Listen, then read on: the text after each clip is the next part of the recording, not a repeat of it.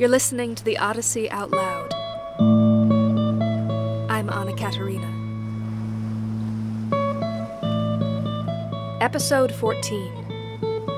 The Princess Nausikaa.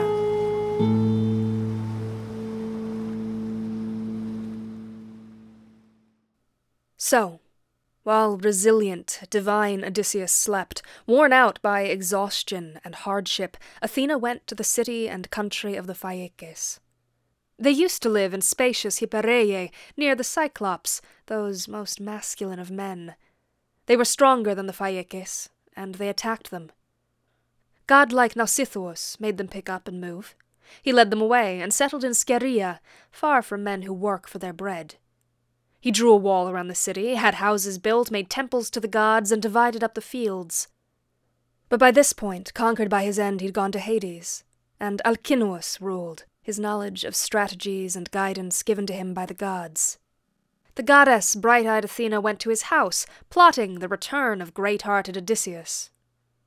She made her way to an elaborately decorated room, where a girl slept, Nausikaa, the daughter of great-hearted Alcinous.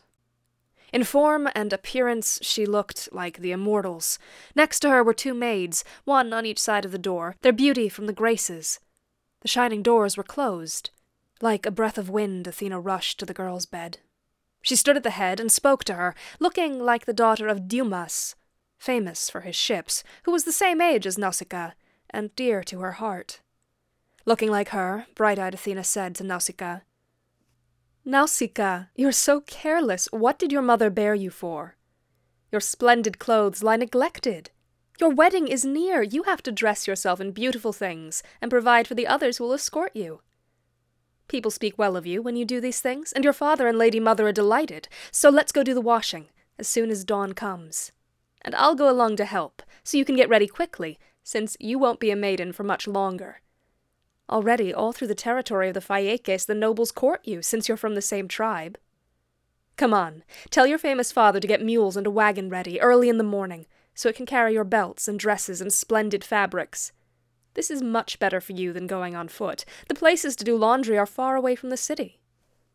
So saying, bright-eyed Athena left for Olympus, where they say the seat of the gods is eternally steadfast. It's never shaken by winds, never drenched by rain, and no snow comes close, but instead the cloudless air spreads out, and the bright light of the sun dances across it.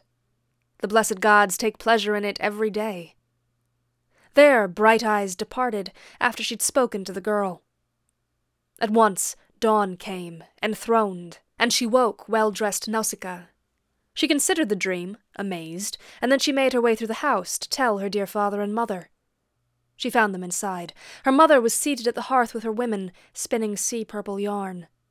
The purple of seashells, of the murex snail, a costly, beautiful color. Nausikaa ran into her father coming through the door with a group of famous chieftains, on his way to a council, summoned by the noble Phaeaces. Standing right next to him, she said to her dear father, "Dear papa, won't you get a wagon ready for me? A high one, with good wheels, so I can bring my fine clothes to the river for washing. They're lying around all dirty.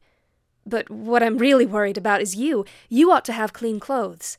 You're among the first men to give advice and counsel. And there are 5 dear sons in your hall. 2 are married, 3 are unmarried and thriving, and they always want fresh, clean clothes to go dancing in. That's what's on my mind."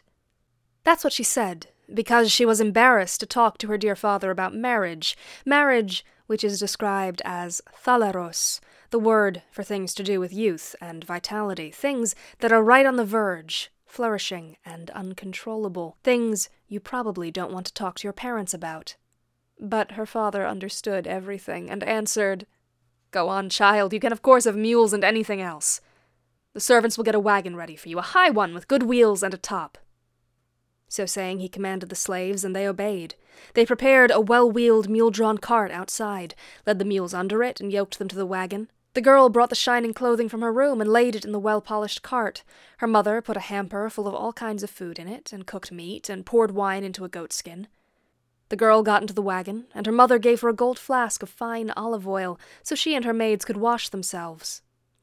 Nausikaa seized the whip and the glittering reins and whipped the mules into motion. There was a clattering, jangling sound of hooves and harness as the mules pulled forward non-stop, and they carried her and the clothing. She wasn't on her own, the rest of the maids went along with her. When they came to the gorgeous river current, where there were plenty of pools and troughs to wash clothes in, and plenty of fine water flowed up into them to clean things, even if they were very filthy, there they unharnessed the mules from the wagon, and drove them beside the eddying river to graze on the honey-sweet grass. They took the clothes from the wagon and carried them into the dark water. Then they made a competition out of it, treading quickly on the clothes in the pools. Once they'd washed and cleaned all the grime, they spread the clothes out in a row by the beach, where the sea spat out the most pebbles towards dry land. They bathed and thoroughly rubbed themselves down with olive oil.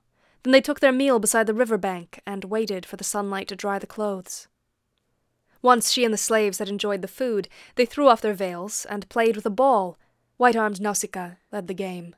She stood out from all the girls around her, in the same way that Artemis, in a torrent of arrows, comes down from the mountains, down Taugetos or lofty Erymanthos, entertaining herself with boars and swift deer, nymphs playing alongside her, the keepers of the fields, the daughters of Zeus, the aegis-bearer.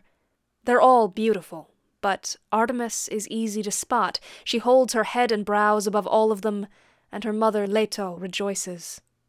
That's exactly the way the unmarried maiden stood out in the middle of her maids.